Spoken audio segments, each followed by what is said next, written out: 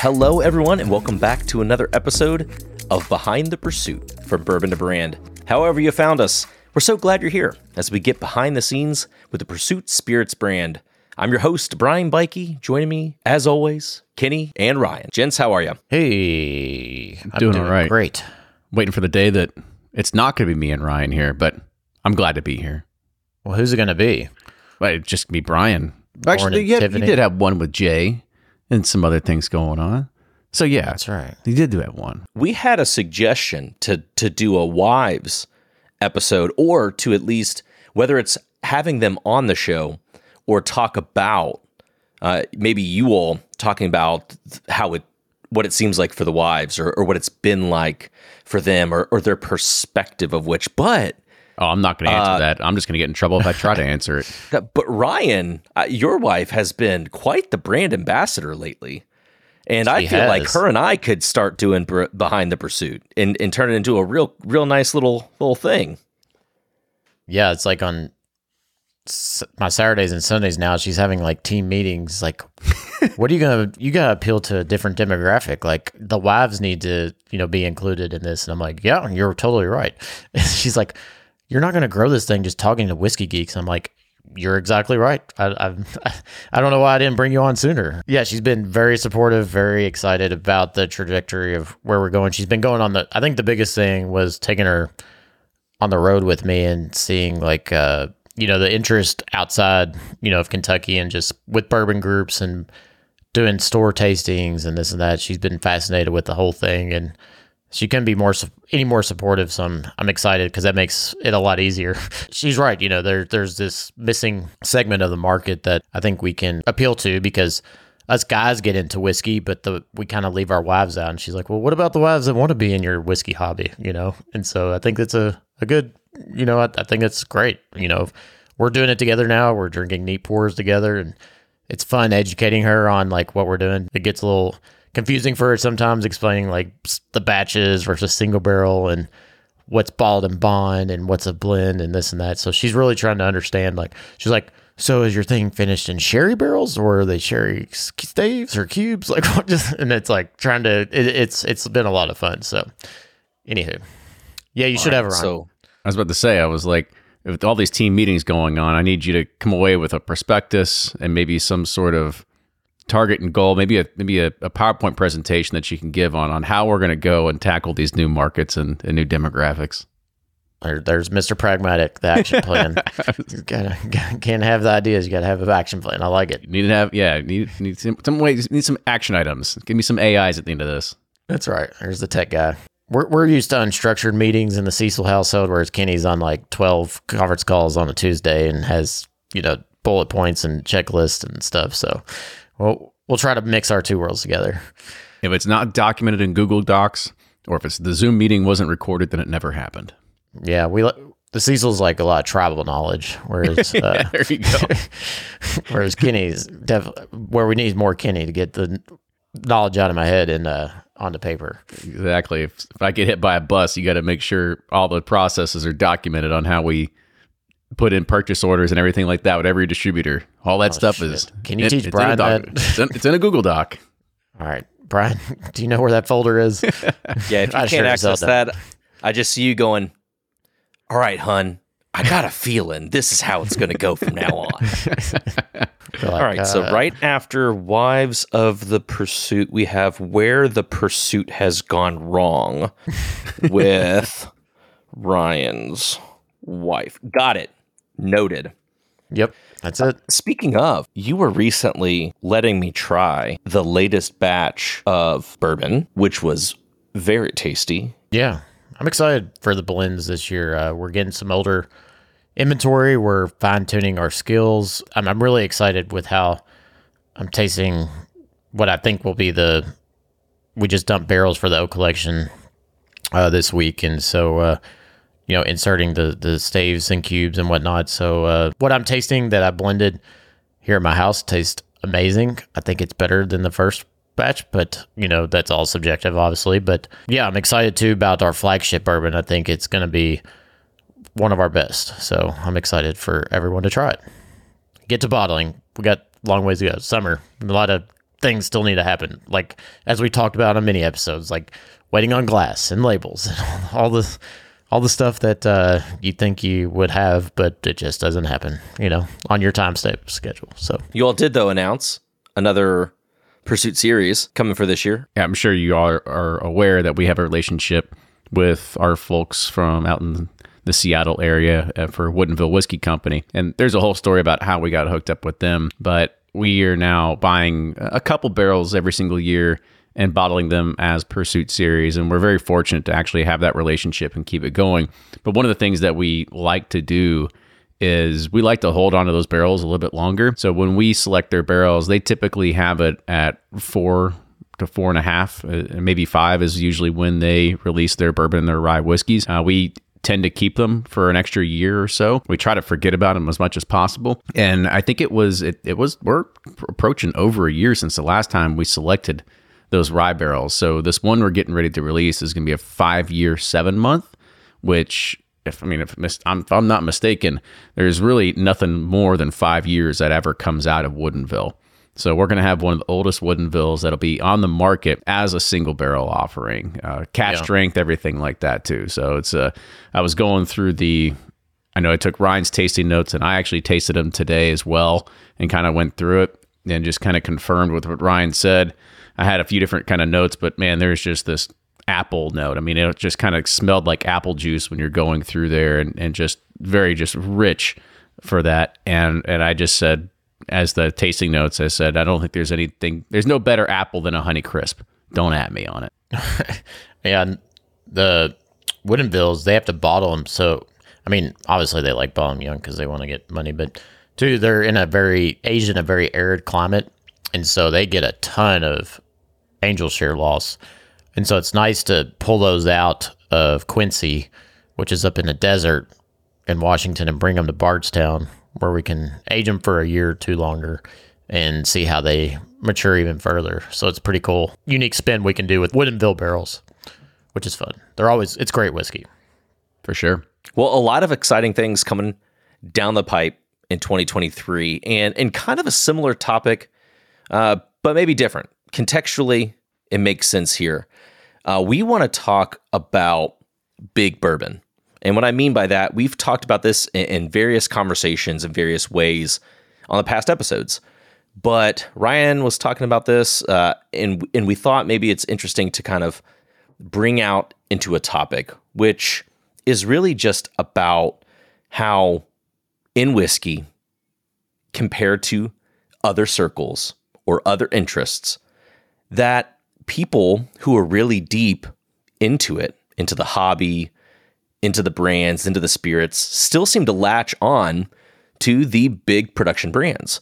And for whiskey to have this value part that is always attributed, aside from the taste or the profile, this value is attributed to it that usually is cost. And we've talked on past episodes about how Big Bourbon can set, because of scale, lower prices than others. But how does that scale work with all these new brands penetrating the market, and when the scale is always set by these larger brands? So we're going to unpack any avenues that come with Big Bourbon. Let's just jump in wherever you want to jump in. Well, I just was thinking, I don't know, because I think way too much, as we alluded to earlier, I'm the idea person. And I was just thinking the other day, it's like bourbon's this fascinating thing where it's like if you think about food connoisseurs or wine connoisseurs or anything like a connoisseur, they really don't, like, you don't see a food connoisseur being like, oh, I love Morton's, steak restaurant, or Landry's is like the most amazing, or even like Ruth's Chris or something. And like, but with bourbon, it's like the big brands have all, even the connoisseur and the everyday folk. And it's amazing to me. Too, what got me thinking about this was, as Chad and Sarah were doing this 64 bourbons under $100. And I was just counting out of the 64, I think there's 12 labels that aren't under the big six, portfolio out of the 64 entries. And I'm like, this is fascinating. You have basically 6 distilleries who have all these different brands, pretty much essentially the same whiskey at different price points, and everybody's voting them at the best $25, the best $50, the best $75, and then the best like $75 to $100. And it's like, okay, that's amazing to me that they have something in every product range, and that the connoisseur loves not only the cheaper stuff, but they like all. And so I'm just like, how's that? You don't just see that in any other, I guess, like, you think about beer or wines or tequila or just anything. It's fascinating how Big Bourbon is like just got the market painted. And I think it's because they've just done such a good job of branding and romanticizing what they're doing. And when reality, it's just they're big, huge factories and manufacturing plants that have gotten the economies of scales figured out so well over 100 years. And they've, with the whole prohibition thing, 6 of them, basically. That whole thing? Well, that whole thing, it basically squabbled all the competition, and they had 70, 80 years of runway to basically just dominate the market. And, they not only do that, they dominate distribution side of things, they dominate the point of sale in stores, they dominate the on-premise, they just dominate everything. And it's just fascinating to me. That's why I wanted to talk about this and see what your all's thoughts were. Well, I think we should probably make some more analogies as we go into this. It's like, you kind of hit on the food thing. And I think that's a very good way to look at it. It's like you want to go buy anything. I mean, you think of the restaurants you want to go to, think of the type of artisanal sauce that you want to put on your dinner at night. It's like, I can go get this. It's something nice. It's fancy. It's some nice looking label, or I can just get Heinz ketchup. Right? That's the safe option. It's always there. And you look at that and you think, well, are these just like the Heinz ketchups of what we see inside of the bourbon world? There's a lot of other analogies that we could look at and how we can think of well, why did you go this way? And Brian alluded to it earlier, and it's a lot of it's price. And it's tough to sit there and compare price to value and everything that you're getting, because the whiskey is good at the end of the day. But it is true that when you look at when people come to the Bourbon Trail, I see it's the same people talk, or not the same people, but it's the same questions answered in a myriad of the same exact way. They just kind of navigate a way to go around talking about the same probably 9 places to go to. Yeah, you include the big 6 plus Angel's Envy and a few other ones that are in there, but there's really nothing else that people really talk about too much unless it's kind of like an underground or not as well known. It kind of makes me think of, Ryan, when you were talking about always going to Napa and you have your big ones, and then you've got your other kind of like small little vineyards that are family owned and stuff. And those are the ones that don't really get the recognition because maybe they can't afford the billboards or whatever it is that it comes down to. And so we do have this sort of dichotomy on how the consumer is looking at this. And it is interesting because I would like to think that consumers would start pushing towards and wanting to try something new. And I think maybe we're not there yet. And maybe that's just what the problem is that, think about it. When the 80s and 90s, it was all the rage of TV dinners and fast chain restaurants. And then you get into 2000s and that switches, the culture switches, where people want smaller, independent run restaurants, nicer, upscale. And maybe that's just because with bourbon, nobody knows yet. I mean, I literally saw it in a Facebook group earlier this week where somebody said something. They're like, "Oh, I'm trying all these different things from Buffalo Trace. They're all so good." And somebody goes, "It's the same exact mash bill." And they go, "What are you talking about?" And they had to bring up the infographic that basically showed, yes, they make 3 mash bills and make 30 different labels. They just pull them from different parts of the warehouses with different proofs and different ages. And people were mind blown at it. And I think that's what, and don't get me wrong, like there's a skill to everything that happens on the back end for what they have to do to blend that to profile and taste every single time. But I think there is that mysticism is still alive and well in the majority of people, and they just don't know. They don't know any better. And it's the same exact thing as that maybe our taste buds, we just didn't know what a really good hamburger was until somebody packed you with some Kobe beef and aged Gouda on it, right? And now you're just like, holy crap, why would I ever go back to McDonald's ever again? And I think that's probably just what it's going to take. It's going to take a little more time for the general public to be, coming to the understanding of like, how do we get educated to know that, yes, there's more than just the 3 mash bills that come out from these 6 distilleries that make 90% of the products that are out there. They just don't know any better yet. And I think it's just going to be a gradual amount of time until they do become more educated on the topic. Yeah, it is amazing. You think of like the last, 10 to 20 years, like the consumer has gone like, and I'm not saying like the everyday consumer obviously goes to big grocery chains and chain restaurants and whatnot. That's why they exist.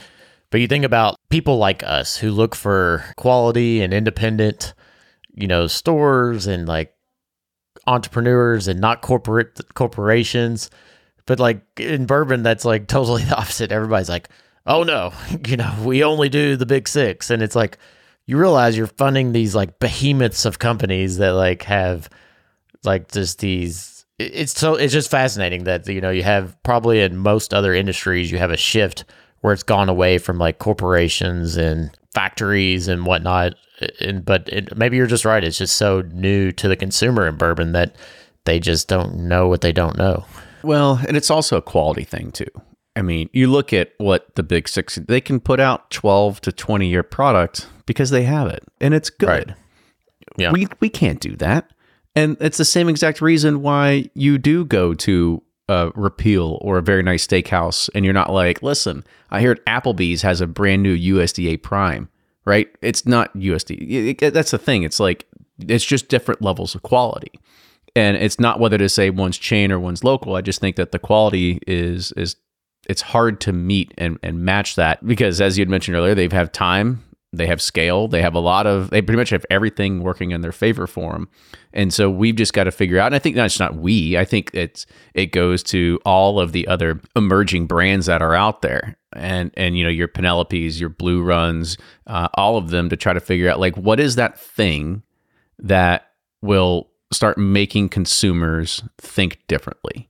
And what will make them, how do you start eating away at that mind share and that the big 6 do have? And you've just got to, I think we also have to figure out what that is. I don't think it's there yet. It's always been the chase for the craziest finish or whatever it's going to be. And how do you make a consumer kind of like chase that shiny red ball? But I don't think that's what's going to be that pivotal turning point where it's going to make people start looking at brands, a lot of different brands differently. Most people are focused on pretty much 2 different things. They go, what's the price and what's the age? That's all they care about. Whether it tastes good or not, that's a whole other thing. But those are the first, we do tastings all the time. Those are the first 2 questions that people usually say.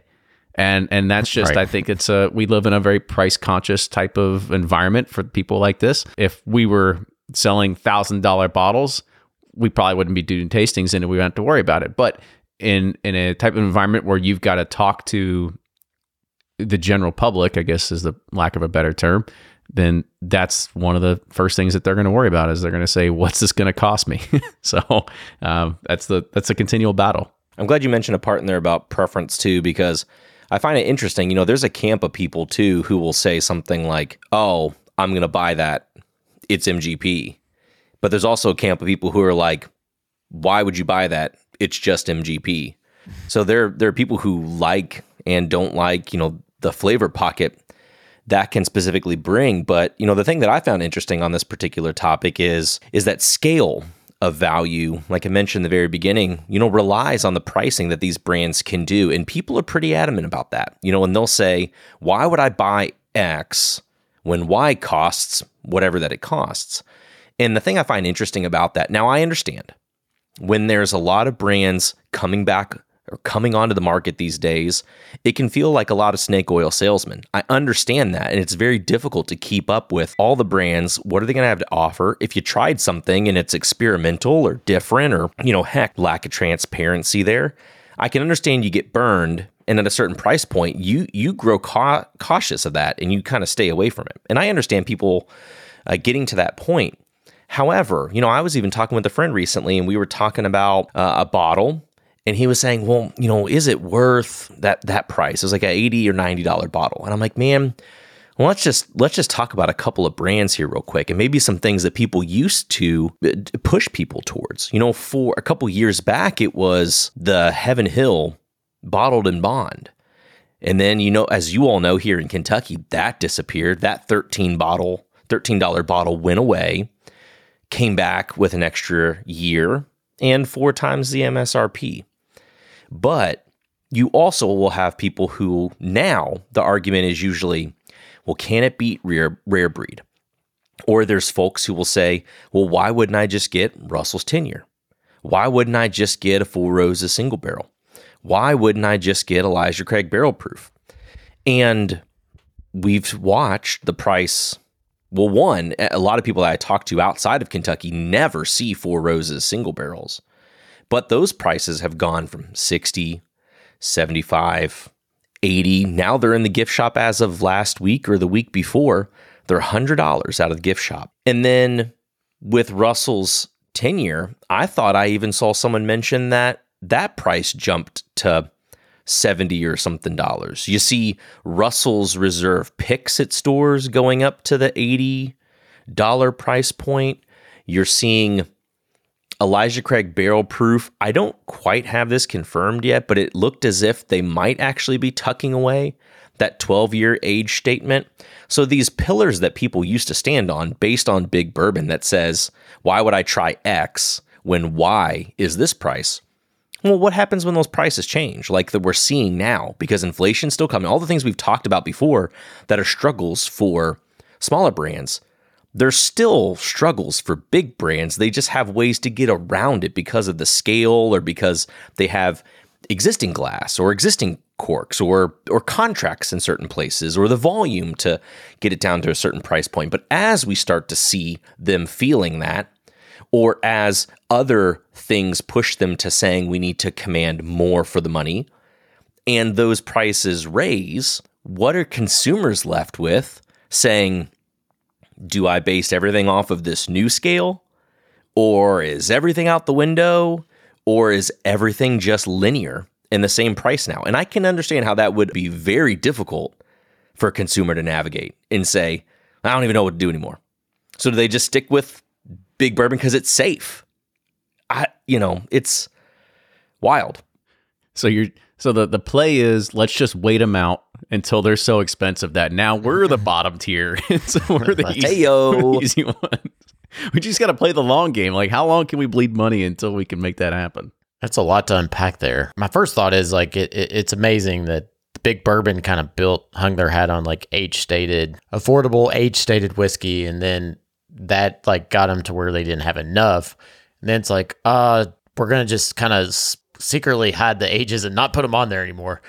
But consumers still think like the products they're drinking are like these 8 to 12-year-old products, when in reality they're 4 to 6-year-old stuff. But the consumer still has like latched onto that age statement or, with that price point. And you see with like Elijah Craig, a 12-year Elijah Craig barrel proof, yes, that's $75 to $100. I mean, like Elijah Craig at 8-year is what, $40 now for the standard Elijah Craig? You're talking about just like off the shelf? Yeah, just off the shelf. 94, whatever. Yeah, it's still an incredible value. If we had 8-year-old whiskey, I think of like Willet or something. An 8-year-old whiskey for them is $200. Granted, it's at 108 proof or whatever, and people buy that. So I don't know. It's kind of all over the place. I don't know. Well, I think you bring up Willet, and I think that's an outlier in all this. That goes back to that's a perception and difference of quality that comes from the end consumer.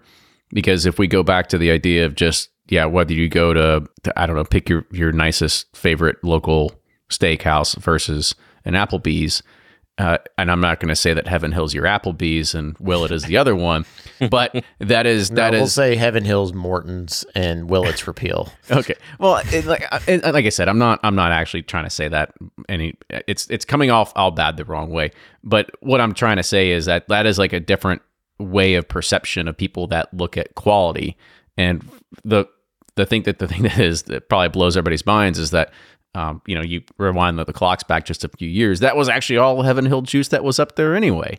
but people bought it because it was aged on a hill for a few different years at a different way, and that somehow put them on a different pedestal. And now, don't be wrong, like they do great things, but there is a thought process out there where the consumer has taken that family crest and put it so high in revere that it demands a price that I'm not too sure like where the quality factor comes in. It's good stuff, but again, I don't know how many people are going to be dropping hundreds and hundreds of dollars on these bottles, but they do. And I think that's just one of those outliers in this as we start talking about how does price and how does quality play into this, because it's all just corn water at the end of the day.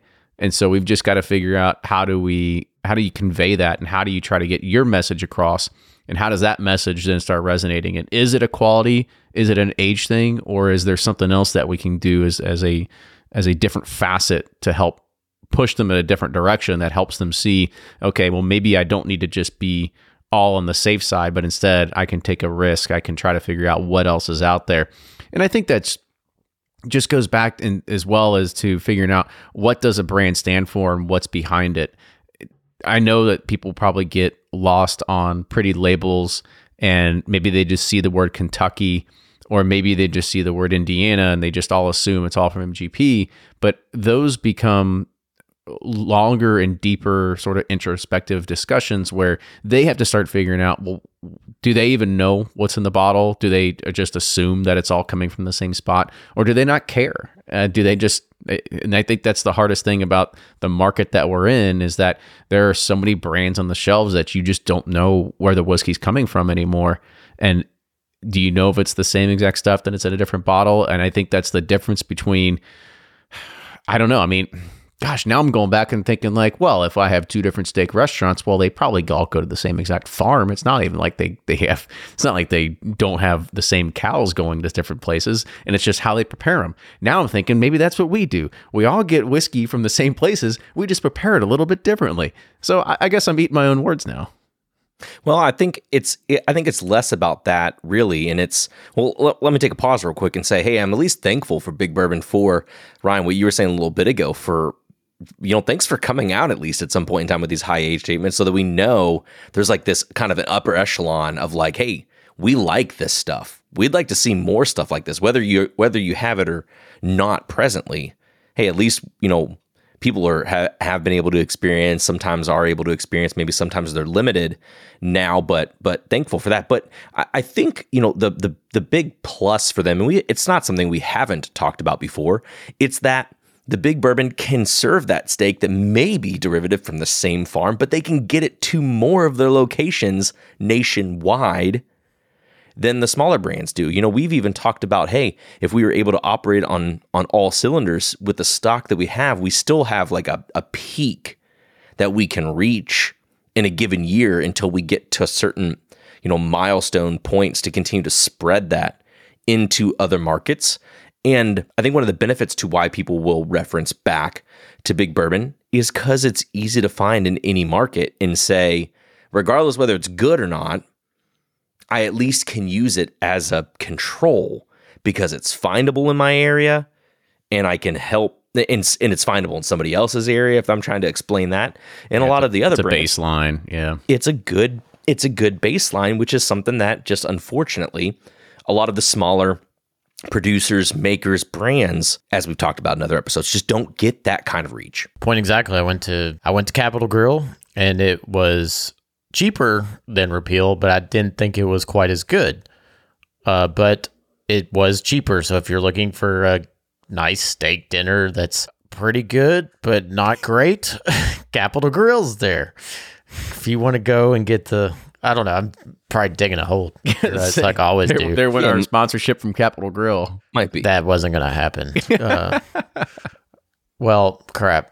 Yeah. But we do really like Repeal. So if we're looking for a sponsorship from Repeal, we will definitely take that. But I do love Repeal. And Capitol Grill was really good. It's just, Capitol Grill is solid, safe. That it's solid, safe in every city you go to.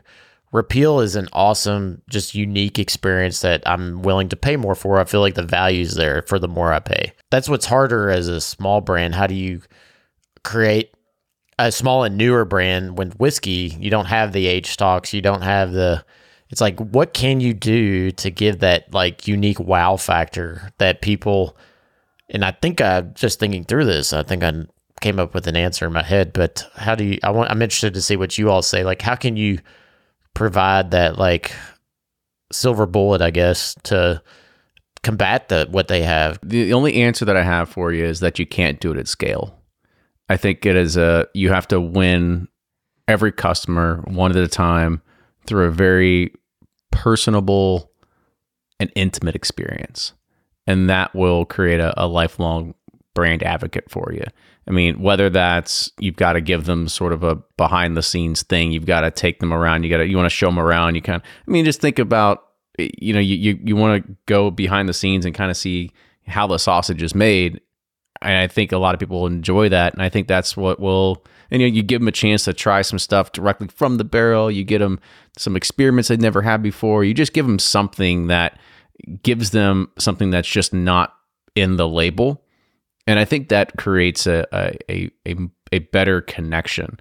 Unfortunately, that's not scalable by any means. So I have to come back to me when you think about scale. It's not scalable, but it is when 2 million people come to your state to visit all these distilleries, and that's how I'm thinking is like an in-person experience that you can be right there against all of them and say, here, we can provide a better experience and a better, I don't know. I mean, maybe that's the only way you can compete. Bardstown Bourbon Company is a great example of that. Oh yeah, they push the big distilleries to compete with them on the hospitality and experiential side of things. Yeah, I think that's a great example, but unfortunately, we're not going to have we can't do a Bardstown Bourbon Company like experience at that scale, but they have been able to, you have a big facility and you can be able to bring in lots of people, and that's how you can do it a little bit more at scale. They've got a lot more stocks than we have and will have, and so they're going to be on a much larger scale than we have. We just got to figure out, and I think that's probably what a lot of things that as you go through this, it's like you don't have to be the biggest and best at all this. It's like you have to be just big enough that you sell through the stocks that you do have. You're able to create that revenue stream, and you don't want to sit there and try to be top dog or anything like that. I don't think that's what we are trying to be either. I think it's like we want to carve our niche and have it and being able to satisfy our target demographic. We're not going to be the whiskey for everybody. I don't think that's what we're ever going to be. I think that goes back into the questions that we've positioned at ourselves a few times in here. It's like, are we going to have, like, what is our Elijah Craig small batch? What is our 94 proofer? Maybe we never have a 94 proofer. Maybe that's just not the demographic that we're ever going to capture. And the people that are going to try our product are going to go, oh, it's too hot. Oh, I can't drink it. It's too high proof. Okay, maybe it's not for you. Maybe that's just the answer we have to have. I vote for that. But it is funny. I did go to Old Forester tour, and they poured out like 4 samples, and they were all under 100 proof. And that these people, that were just, you could tell they've never been on a bourbon, but they loved like the information, this and that. But they sit there and they drink it. The first one was like a 90 proof, and they're like, oh my God, it's so hot. And I was like, oh boy, wait till you try ours at 108. That's our flagship. It only goes up from here. That's right. So I guess the question is did Big Bourbon, is it ruining things or is it making things better? And I think that we're in a position now that we have to be thankful for what Big Bourbon did. They have been able to, because if we would have go back 30 years ago, nobody in their right mind, well, except maybe Trey Zoller, nobody else really is in the right mind that says, I want to enter the bourbon business. And they were able to basically just kind of sit around and kind of, I guess, lack of a better term, is tread water for 3 decades until we got here. And now that we are here, it's now they're, I guess you could say, defending. they're defending their turf, protecting their turf. Yeah. So it's the best way. It's NCAA time. They're boxing out in the paint, and that's what they're trying to make sure that they capture every rebound. They're making sure that they get every single customer. And they can do that. They've got the millions and millions of dollars they can throw in marketing budgets to be able to do that and continually take and capture market share. But I think the one thing that I think it's good for us is that they don't really care about us too much. I don't really think they care about small and medium players. They're just competing against the other 5 big competitors that they're going against. And I think that's the great thing about this, is that they're not really too focused on what we're doing or what we're doing differently, other than probably paying attention to what other kind of crazy finishes are coming down the pipe. And then they're like, I'll just go do that too. And seeing what people will pay for source bourbon. So. Yeah, exactly. And they're going to go ahead and raise their prices. So I think, like, for the most part, they've done what they needed to do. And right now they're looking at how do they compete with, the other big competitors in their realm. And that's fine. Let them go and do that. And we'll play in our sandbox and we just got to find our people. And I think that's what it is. It's like, how do you find your people that'll rally around you? And there is going to be growth pains that come from it, because we need to find more people to join that tribe, if you will, and making sure that we can get more curious drinkers, people that want to just try something that's not more the same. They want to do something different. And it's going to be a continual evolution of finding those people. But the good thing is that those big players are going to be the stepping stone of how they find us. I think that's how it is at the end of the day, because how do you get into bourbon? I had my first pour, Maker's Mark, right? That's where you start, that red dripping wax. And then from there, you kind of start on this journey, and then you don't really go back to it, for at least if you are into it to the depths that we are. And then you're like, well, I just want their newest release, crazy cast finish, whatever it's going to be, right? And so you've just got to figure out how do you kind of capture that next phase of somebody that's getting into the category. It's funny you say they don't care about what we're doing, but they don't until they see you as a threat. Then they just buy you up. And that's true. That's what my point was earlier. I was thinking of, is that you look at every brand that has succeeded over the last, say, 10 to 20 years. It's been bought by one of the big 6. Like, there's not many brands. And that's what's so fascinating about Willet, is that they haven't sold, to any of these big 6 corporations. They're one of the only last ones standing that hasn't. And I think that's a whole nother discussion, maybe a new show, is because you look at every brand that's made it over the last 20 years, they hit a wall and they end up selling to one of the big 6. And, and then the big 6 just keeps on trucking, being the dominant player in the game. And we are thankful for them. They've paved the way for us, and we wouldn't be here without them, and it's awesome. But it is a fascinating dichotomy. Well, that's the nature of any business, though. That's tech industry. That's lawn care and fertilization, Ryan. You know that. You've got people knocking on your doorstep all the time, trying to buy you out. I'm thankful for True Green every day, because they market to customers and then they suck, and then we get them afterwards. Not to say that bourbon does that. The big 6, their products are really good, but too bad it wasn't that. Too bad somebody didn't go try a $20 bottle and go, this sucks, but I'll go try these guys with their $65 bottles. That's right. Yeah, it's not quite you can't quite correlate the two, but anyway. That's the slogan, right? That's what we've been looking for, is the heaven hill of craft. There goes our church. That's right. Guys, thanks again for another interesting episode. Let us know what your thoughts are on this particular topic about big bourbon, about the big 6, about setting the pricing of value and what that is typically attributed to, and maybe some of the trends that you've been seeing in your own markets or in your own exploration as it pertains to whiskey. Thanks so much for tuning in. If there's other topics you want to hear us talk about on other episodes, or you have questions for the guys, podcast@pursuitspirits.com. And until next time, we'll see you all later. Toodles.